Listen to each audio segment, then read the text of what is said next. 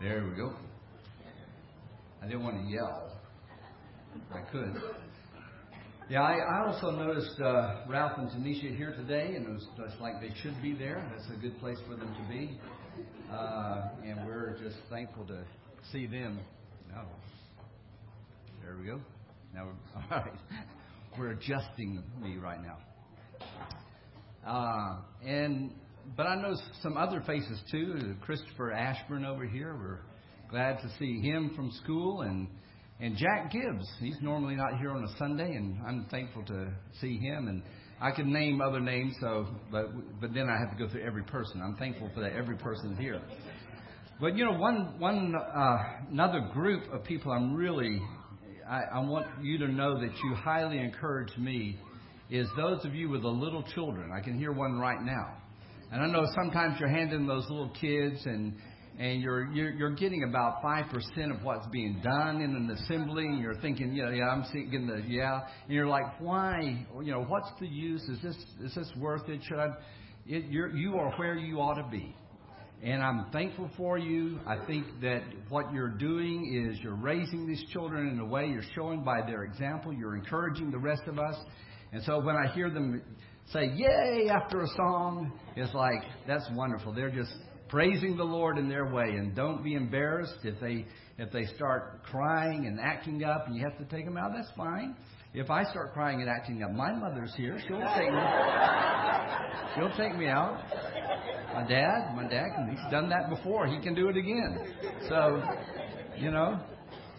so don't worry about that. You just come and enjoy yourself and let your little children learn about the Lord here.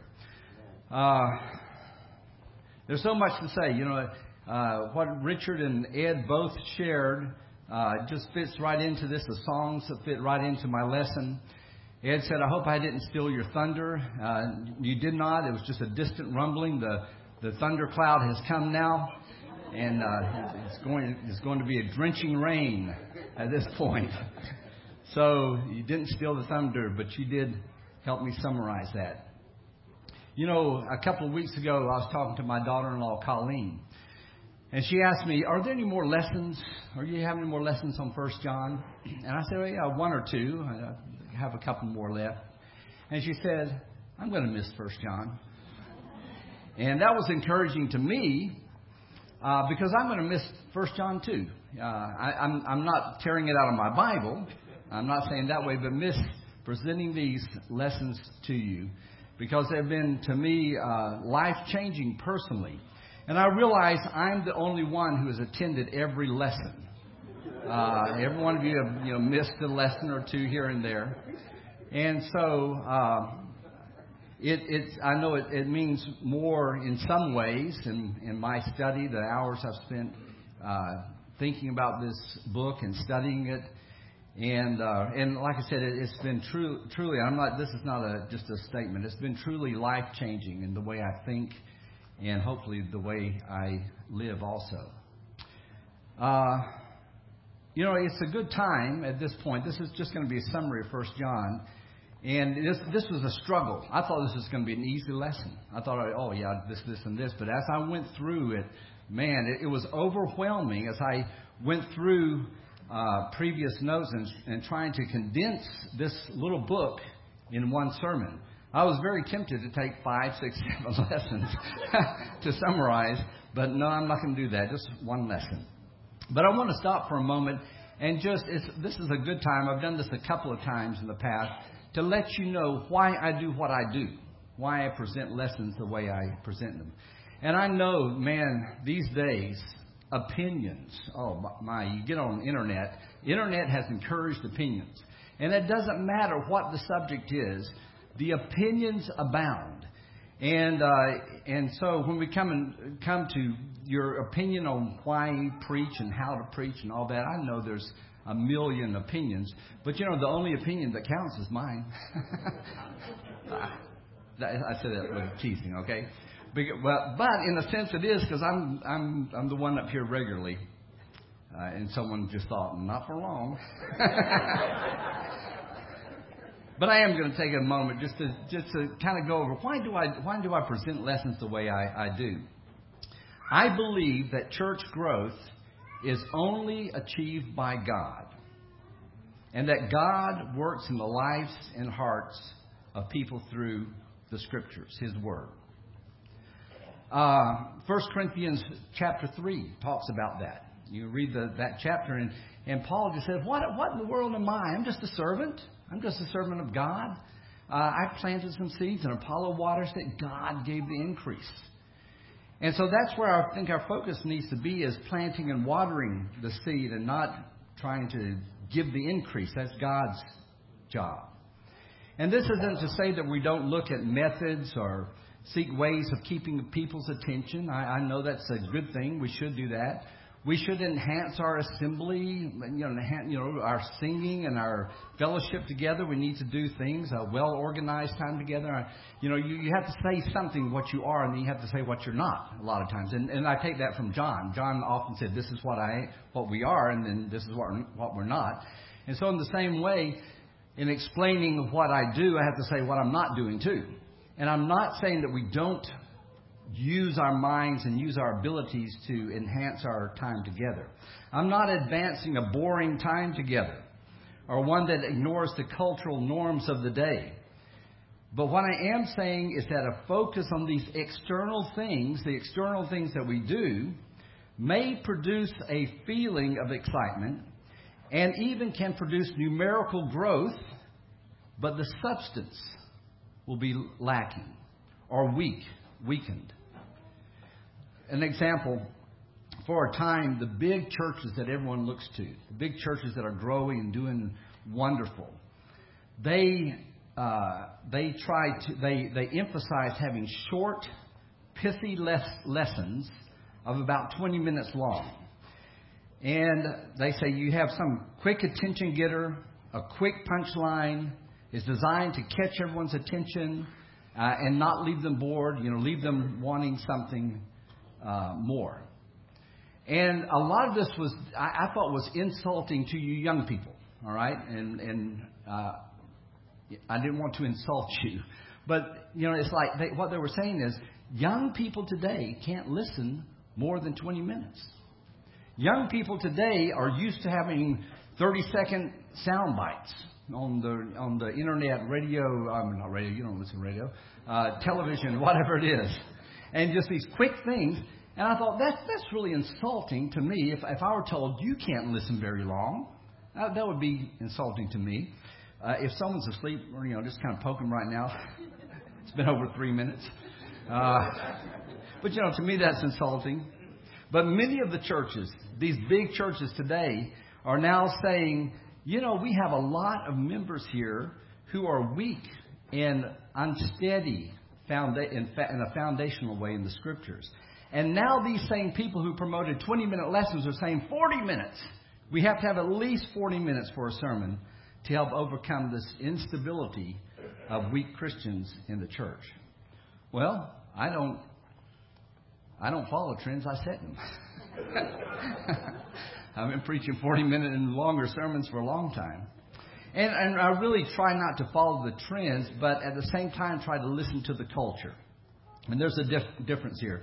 Trends are short-term answers that change almost every year. They just, from one year to another year. I remember, this is a silly one, was told that if you're up on a podium, do not cross your legs because the people can see the underside of your shoes and they'll know how poor you are or something. I don't know what it was. But it's stuff like that. And you think, if that's where my focus is on these external things of how to keep your attention, don't let you see the bottom of my shoes. And look at some of you looked at my shoes right then. No, they're not polished. I haven't polished them for a while. But it's like, that would distract. And it's, there's this kind of thing that I just put to the side, and that's trendy, and I'm just not going to go there. But at the same time, Paul said to the Jews, I spoke as a Jew. To the Greek, I spoke as a Greek. And so even there, I know that's not completely possible because I've lived in 2 foreign countries and I've tried to adapt to the culture, and I've tried to speak to the Fijians as a Fijian and speak to the New Zealanders as a New Zealander. And yet I realized that after living, I don't know how many years of my life I've lived overseas, 20 years of my life I've lived overseas, I've come to realize about the time I think I understand a culture, something happens and I'm woken up and I was like, I have no clue what this culture is saying. And even though you try to adapt to the culture, you can't fully do that. And so to the Americans, I try to speak as an American. But we do this through God's Word. And not through being trendy or cool or any such thing. And not by being uncool or weird either. I mean, you're not trying to do... the goal isn't out there. The goal is to present God's Word. And so my philosophy is to let God's Word set the subject instead of my wisdom. There's a time to choose a topic. There's a time to take something that says... this church at this particular time needs we need to refocus here on this area. So I'm not saying we don't choose topics. There's nothing wrong with that. But what I'm saying is if I consistently do that, I'm relying on my own wisdom. And even if I have the combined wisdom of a group of people, we can have a committee to come together and decide what the church needs to hear. We're depending on human wisdom to see to try and figure out what you need to hear. If I don't think you're kind enough, then I'll preach on kindness one week. If I think you're too materialistic, I focus on materialism.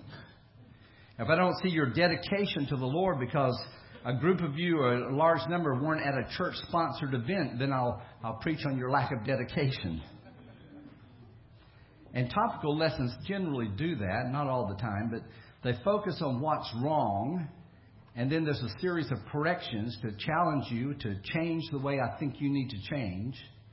And a constant diet on that, in my opinion, is teaching the church, you're not good enough. You're not good enough. You just can't live up to the standards that God has given us.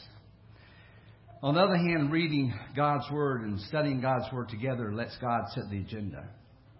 We let Him expose what needs to be exposed. 2 Timothy 3:16 says, all Scripture is God-breathed. Breathed, I don't know how to say it. Inspired, some say. Do we believe that this is the breath of God? Not the book, the words that are in here. The Scriptures. The breath of God. And is useful for teaching. What's the next one? Rebuking, correcting, and training in righteousness. So that the man of God, the person of God will come on, help me. Every good work. What? Thoroughly equipped. That's what I'm trying to... that's the word. You try and stand up here and quote Scriptures. Thoroughly equipped. Be thoroughly equipped in every good work.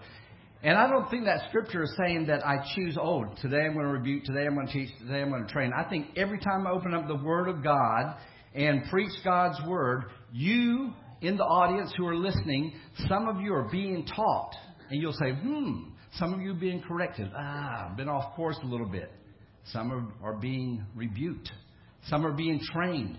And it all depends on the listener and not necessarily the speaker. So when anyone gets up here, our most boring speaker gets up here and he opens the Word of God, let's remember that he is presenting God's breath and that we need to listen to God's Word and try to just kind of erase the person up here in a sense, because I don't appeal to everyone, and whoever doesn't appeal to everyone. It doesn't matter who you have. And so it's a listener that's important. Your responsibility of listening. Listen to this passage in Proverbs chapter 2. And this is my goal for you and for me. My son, my daughter. Listen to the verbs here. If you accept my words and you store up my commands within you, turning your ear to wisdom and applying your heart to understanding. And if you call out for insight and cry aloud for understanding, and if you look for it as for silver and search for it as for hidden treasure, then you will understand the fear of the Lord and find the knowledge of God. There's nothing lazy about that. How many times have I told you Christians learn to think? Christians, there's no laziness in the Christian life if we're living it right. Look at those verbs again. Accepting and storing up and turning and applying and calling out and crying aloud and searching and looking. Should be our attitude towards God's Word. I want to find out what God wants and how God wants me to live. And Jesus said this a lot of times. He said, if you got ears, listen. He who has ears, let him hear. Why did Jesus say that? Because he's looking out there and he's seeing people off in the Bahamas or wherever they were, off in Tiberias. Their minds are off somewhere else. They're thinking, he said, listen, if you got ears, perk them up. Listen. Because this is God's Word that I'm saying. Do you remember in Revelation chapter 3, this is written to Christians. This is not written to non-Christians saying, I want you to become Christians. This is written to the church in Laodicea. Do you remember their problem? Apathetic. They've heard it all. They're rich. And he said, no, you're not. You're poor. These are second, third, fourth generation, maybe not fourth generation Christians, but surely second and third generation Christians. People who have been raised in the church, we'd say. That's who he's talking to. People have heard the message over and over. They were raised. Sunday school, Robert Wade in his class talking about, what was it, coloring book stories, where you color in, and Bible class you color in these different stories. They were raised, they had all these stories, they knew it. And they were just apathetic. And Jesus says to them, listen, here I am. I stand at the door and knock. Listen, I'm knocking. If anyone hears my voice and opens the door, I'll come in and eat with him and he with me. You know what eating means there? It doesn't mean just having a good meal. It means fellowship. It means conversation. It means this back and forth. That's what God's Word is all about. And so as long as I'm here, I'll do my best to present the Word of God to you in its whole. That's what I want to do. I'll do my best not to promote myself or the current trend. And I'll try to present this message in the way that American ears can hear it. To the Americans, I will attempt to become an American. I have a hard time with that. I really do. I don't know where I'm from. I said, I can blame my parents. They took me overseas at 7 and reculturized me to something else. But, I am most comfortable in my life when I'm on a plane going somewhere. I feel out of place in America, but when I'm on the plane going to Fiji, when I'm going on the plane, I feel I'm at home. And then when I'm in Fiji, I'm not. It's not quite home either. It's like when you're going, and this is common for children who've been raised overseas, is they're not really sure where their home is. And so I'll do my best to speak as an American to you American ears. And I'm thankful for those of you who aren't Americans. There's several here that aren't. And I'm thankful that you can maybe relate a little bit there. I'm going to look at some lessons from 1 John. And we're going to go through this quickly. It's overwhelming. As I said, this past week as I was going through it, I didn't get discouraged, but I became frustrated. I became tired as I went through and thought, how can I summarize this in a very quick way? And so I picked six lessons we've learned. And we're going to look at them very briefly. And one of the things I'm going to do to aid us is in sections of it, I'm going to read you my paraphrase. And let me tell you what the paraphrase is once again. This is called an expanded paraphrase, in which I try to take the verse and just summarize a whole sermon in one little verse. And sometimes the nuances of the tenses of the language of the words, I expanded them to try and let us really see what John is trying to say, at least what I believe what John is trying for us to see. The first lesson I learned, and it was eye-opening for me. This really, really helped me. It helped me understand this book, is that the whole letter is centered around 3 goals. And it's so obvious. He tells you what his goals are. The danger of reading commentaries is sometimes they can distract you, and you can think something that maybe isn't really what is being said. most commentaries will say something like, John wrote this to fight the apostasy of Gnosticism. And a lot of you go, well, what in the world is that? And so you're already turned off at some theological whatever that's going on. Way back then, does it apply now? And yet, if you just read the Scriptures over and over again, this is why I encourage you, read the Scriptures over and over again and use your brain and think about it and just ask questions as you read, you'll start seeing some things you may have never seen before. And so he says here 3 times, he says, I wrote this, I write this for this reason, for this purpose. And he gives 3. You know it. If you've been here, everyone here who has ears to hear knows these 3 by this time, because I've said them so many times.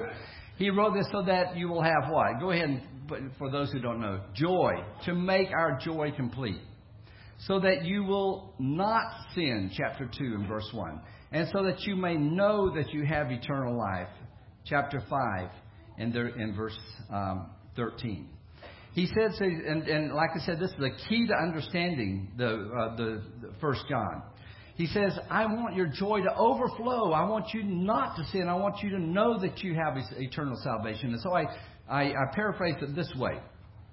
We write all this so that our mutual joy may be filled to the full and overflowing.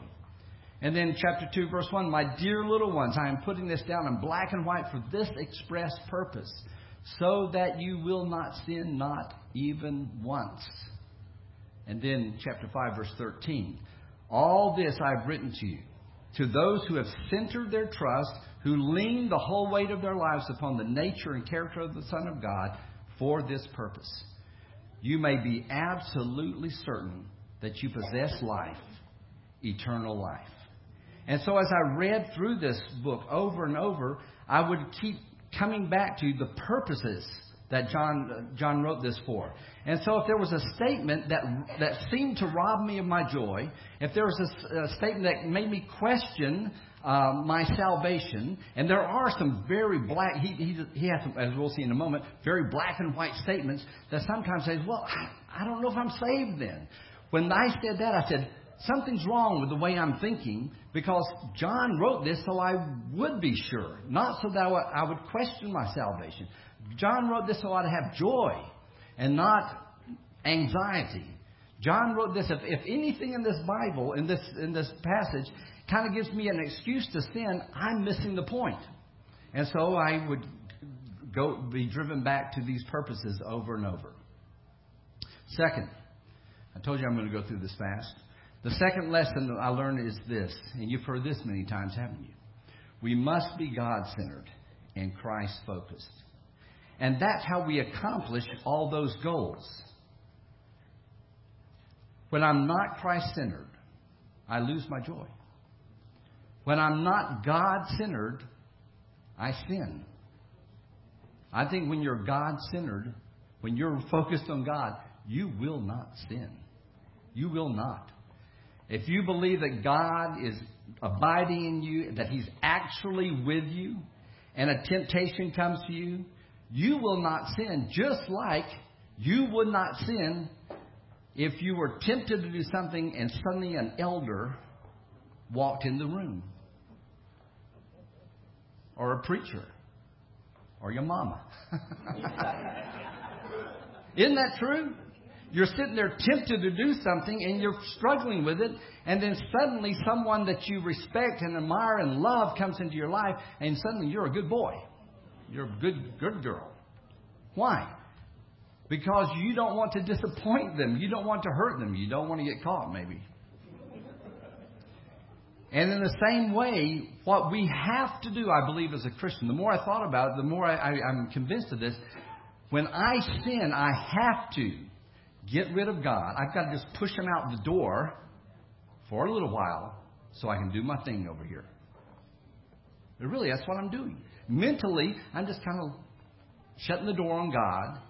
He's taking care of the Iraqi problem at this point in our life, or whatever problem, big problem of the world there is. He's taking care of that, and then I can whatever do my sin. You see my point? When we're God-focused, we cannot sin. And that's why He wrote this. When I'm God-centered and Christ-centered, when I'm not God-centered and Christ-centered, I lose my assurance. I don't know. Because joy is not based in my performance. It's based in Him. Removing sin from my life is wrapped up in Him and who He is. Assurance of my salvation is because of His work, not my work. I've said this before. If God asks me, if I stand on the day of judgment and God asks me, why should I let you in? Why should I let you in? I have one answer, and it's the blood of Jesus. That's it. That's it. It's not the sermons I've preached. It's not the stuff I've done. It's not the good deeds. It's not the Bible. It's nothing like that. It's only because of the blood of Jesus. And so I can be sure of my salvation because I'm sure that He died for me. And as Richard was saying, I've been buried with Him in baptism. I've been raised to walk a new life. I'm in a new life right now. And because of that, I can stand assured.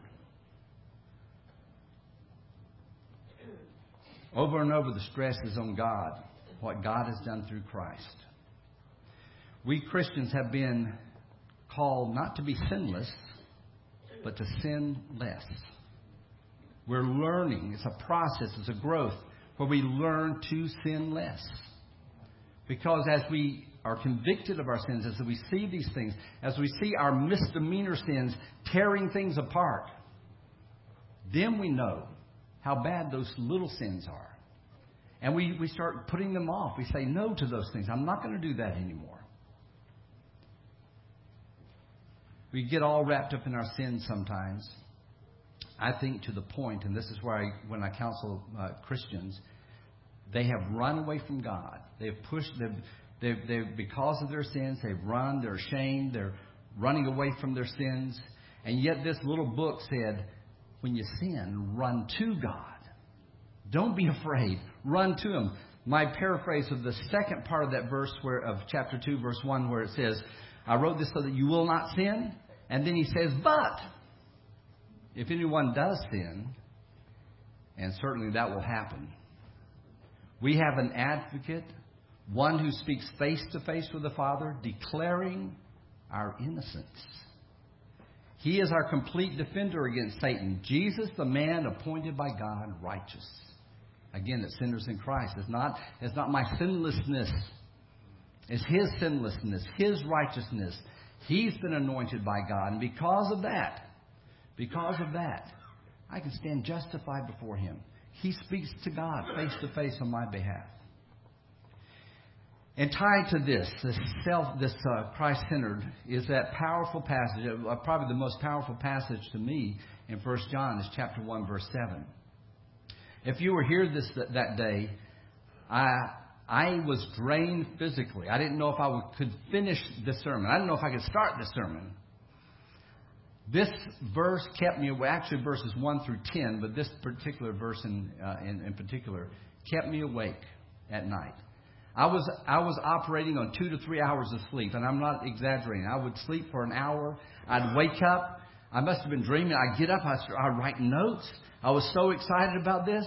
I was so overwhelmed by this passage. It was so amazing to me that I was sitting over there while whoever was leading the singing, and I almost passed out.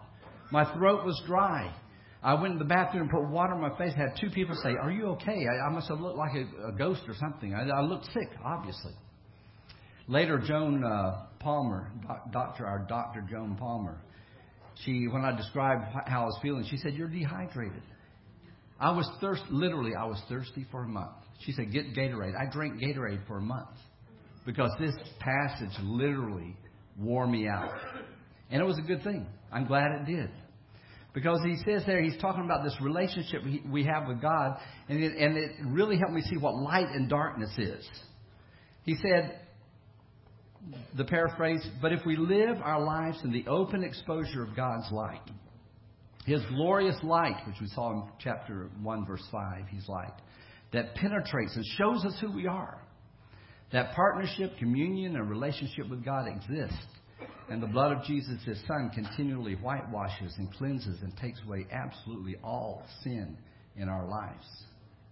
You see, I approach this a lot of times as walking in the light is living a sinless life. Walking in the light is doing the right thing, living a good life, life. Walking in the light means I might have the misdemeanor sins in my life. But that's not what this means at all. And to me, this is so good news as living in reality. The reality is this: I sin. And I need a continuous Savior. It's not that I sinned in the past and Jesus took care of my sins and now everything's fine. I'm okay now because Jesus took care of my past sins, so I can kind of live my life and everything's kind of cool, everything's fine. I'm handling life on my own. That's not living in the light. And later on in verse 8, confession isn't just public repentance, but it's saying the same thing God says about my sin. That's what the word confess means. Saying the same thing as.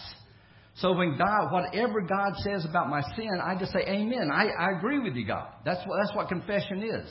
And so what does God say about my sin that I commit every day through either not doing what I should do or doing things I shouldn't do? He says this: you can't take care of it. And if I finally realize and say amen to that, God, I cannot take care of my own sins. That's what God says. Instead of pushing me away from God, it drives me to Him. He takes care of my past sins and He takes care of my present sins. I'm always in need of continual cleansing in my life. It drives me back to God. It doesn't drive me away from God. It doesn't give me an excuse to sin. It actually frees me. It makes me see this. I need God more than I ever realized. Let me read. I have a statement here. Here it is. Kind of trying to define walking in the light and walking in darkness. Walking in the light means living a life in the open exposure of God, revealing to you your sins as you utterly depend on Him for your initial salvation and your continued salvation. Walking in the light doesn't mean everything's fine. Walking in the light means God continually exposes what needs to be exposed, and He's continually helping and showing me my sins. And as He does that, I'm going to Him, and He's continually washing me of my sins. That's what walking in the light is. And walking in darkness is living a life when we have moved to the point where we are handling our own sins. Thank you very much. I've gotten rid of all the bad ones. I'm not doing this bad sin, that bad sin. I've gotten rid of all. I'm doing quite well now. That's darkness. And that's where Christians often go. They're like, I got rid of the bad stuff. Okay, I'm fine now. No, you're not. The light continually exposes what needs to be exposed. Those sins of the mind and the heart and those attitude sins that need to be constantly refined. Wow. This could be 2 sermons. Let's try and speed it up a little bit. Because, I'm trying to preach all these lessons. All right, the third one. John reminded who we are, what we will be, and how we will change. And again, it goes right back to God. It's God-centered. There's the one place this comes out almost in poetry is chapter 3, verse 1 to 2 and 3. And here's verse 1. It shows us who we are. And it's all through the book. I'm just going to chapter 3. In the yellow are my comments. In the red and the white is the scripture itself. See, some translations doesn't have that, but it's like, wow, that's what the word means. See, look at this. Wow, it's amazement. How great is the love the Father has lavished on us. Boom, God-centered. That we should be called children of God. That's who we are. And so because you don't believe it when it's said, He repeats it, and that is what we are. It's almost too good to be true. The reason the world does not know us is that it did not know Him. The world can't accept that fact, just like they couldn't accept Jesus. That's who we are. Over and over He says it. Chapter 3, verse 2, what we will be.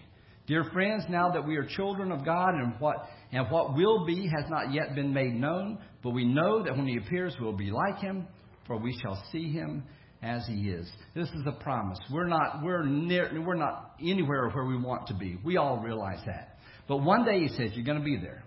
One day when He comes back, when He makes Himself manifest, you will be like Him. And so we can hang on to that promise and that hope. And chapter 3, verse 3, how we change. We're not static. We're not just sitting around waiting for Jesus to come again. We're not just saying, well, I'm saved. Okay, now I've got to wait around. It's not that way at all. There's stuff we do while we're here, how we change. Everyone who has this hope in Him purifies himself just as He is pure.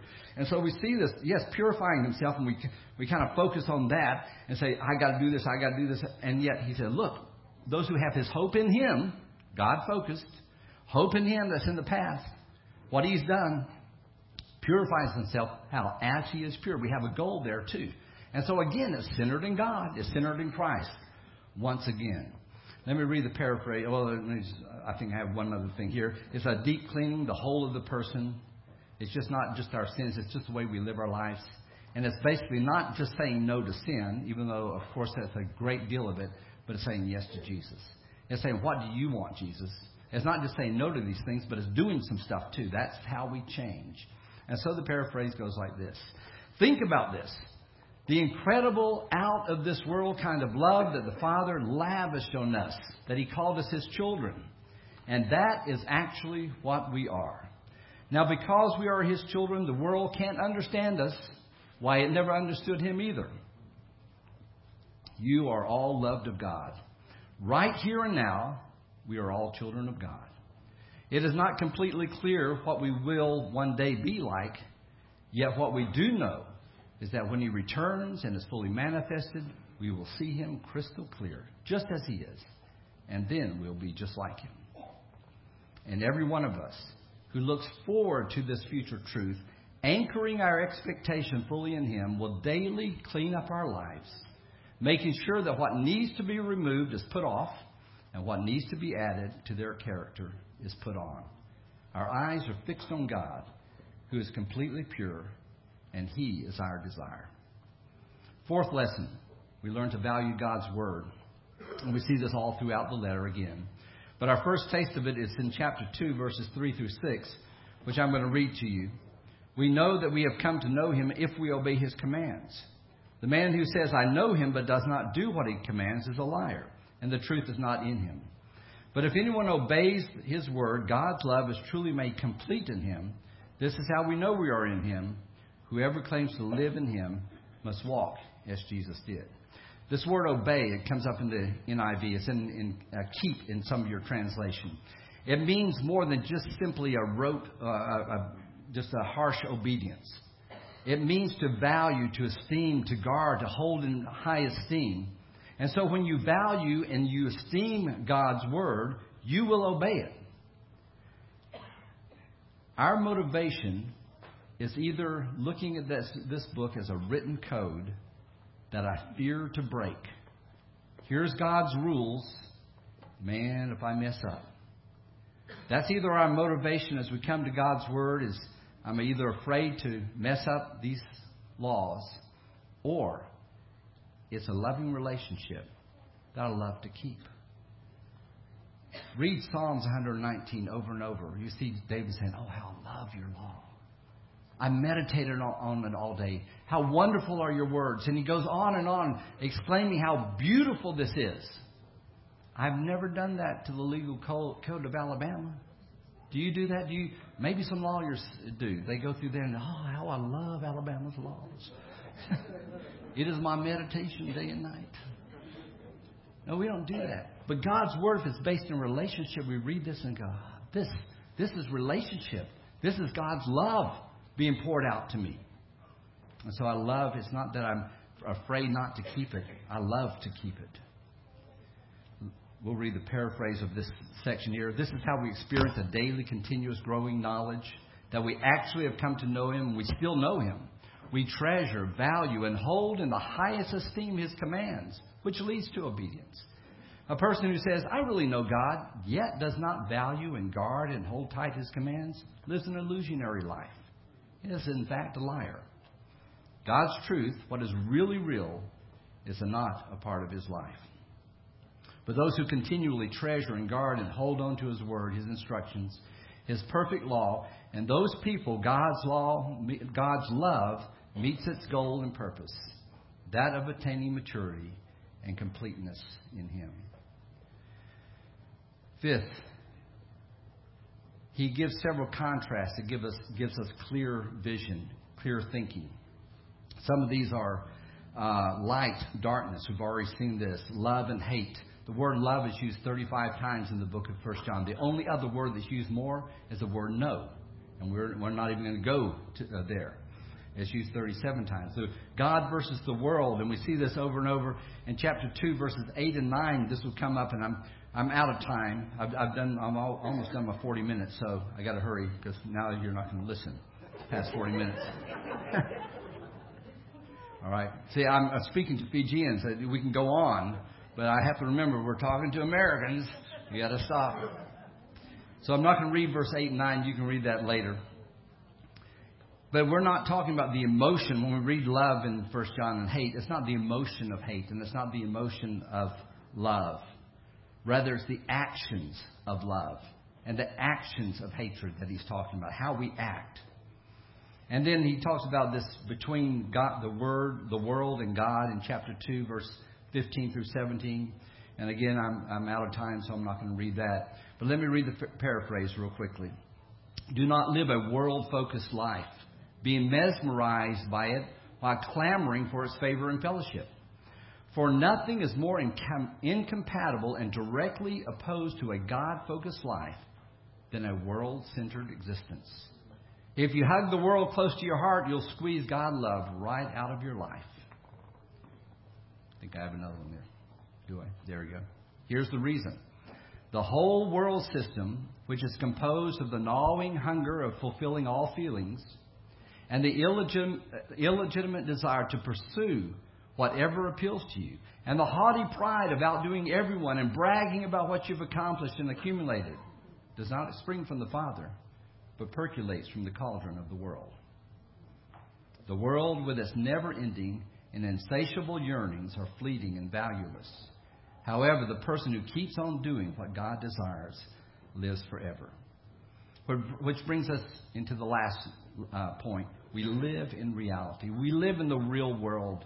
The real world is defined by God. He uses the word truth or true or truth 11 times. And what he means by that is real. This is real. This is reality. You want to know what real is? God will tell you what reality is. He focuses us. And of course, it's all centered in Christ. And we see this right at the beginning of the first chapter, where he's talking about walking in the light. And this is the whole section that kept me awake. The reality of God. He's light. That's who he is. And everything that encompasses light. The reality of truth, verse 6. 7, the reality of fellowship with God. This is what is true about your fellowship with God. You have sins and they're exposed, and he purifies you. That's real. And then he goes on in verse 8.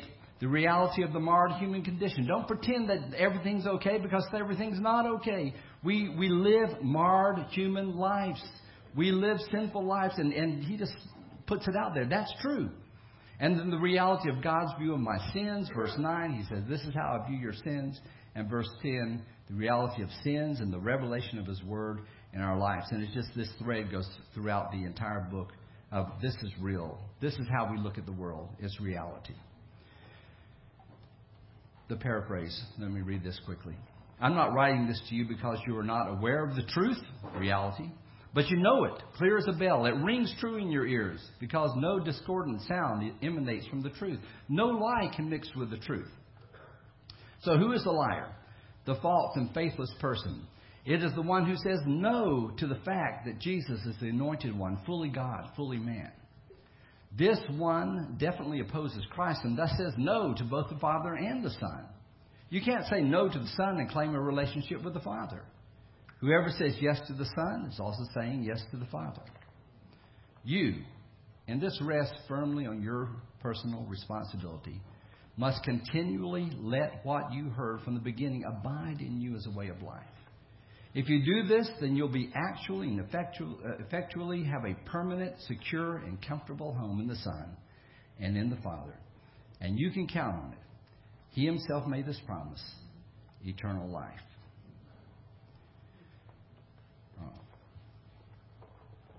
Continuing. I'm writing these things. Go back. There. I'm writing these things to you about those who are trying to cause you to wander all over the place, missing the point of life, the direction of life himself. As for you, the ointment, the good news that God become man, that you receive from Him is firmly anchored in you. There's nothing to add to that. There's nothing further that someone can teach you or any deeper knowledge to obtain. And springing from the solid foundational truth comes every other teaching you need to learn. This is real. It is not something made up. So since you've learned your lesson, stick to that teaching. You know, there's no time to look at the word abide. Boy, sermons on abide. Life, born, know. Your personal responsibility. All throughout there. We've touched on all of those as we've gone through these. But as I studied these lessons in the past, this quote from Elizabeth Goudge came to my mind. This is how I have felt almost every lesson as I've preached 1 John. And really every lesson from God's Word. John is a preacher. He's preparing sermons. And it says this in this book called The Rosemary Tree. John looked down on his sermon in despair. He was no preacher. The very glory of what he wanted to say seemed to get in the way of saying it. Try as he might, he could not write down what he knew.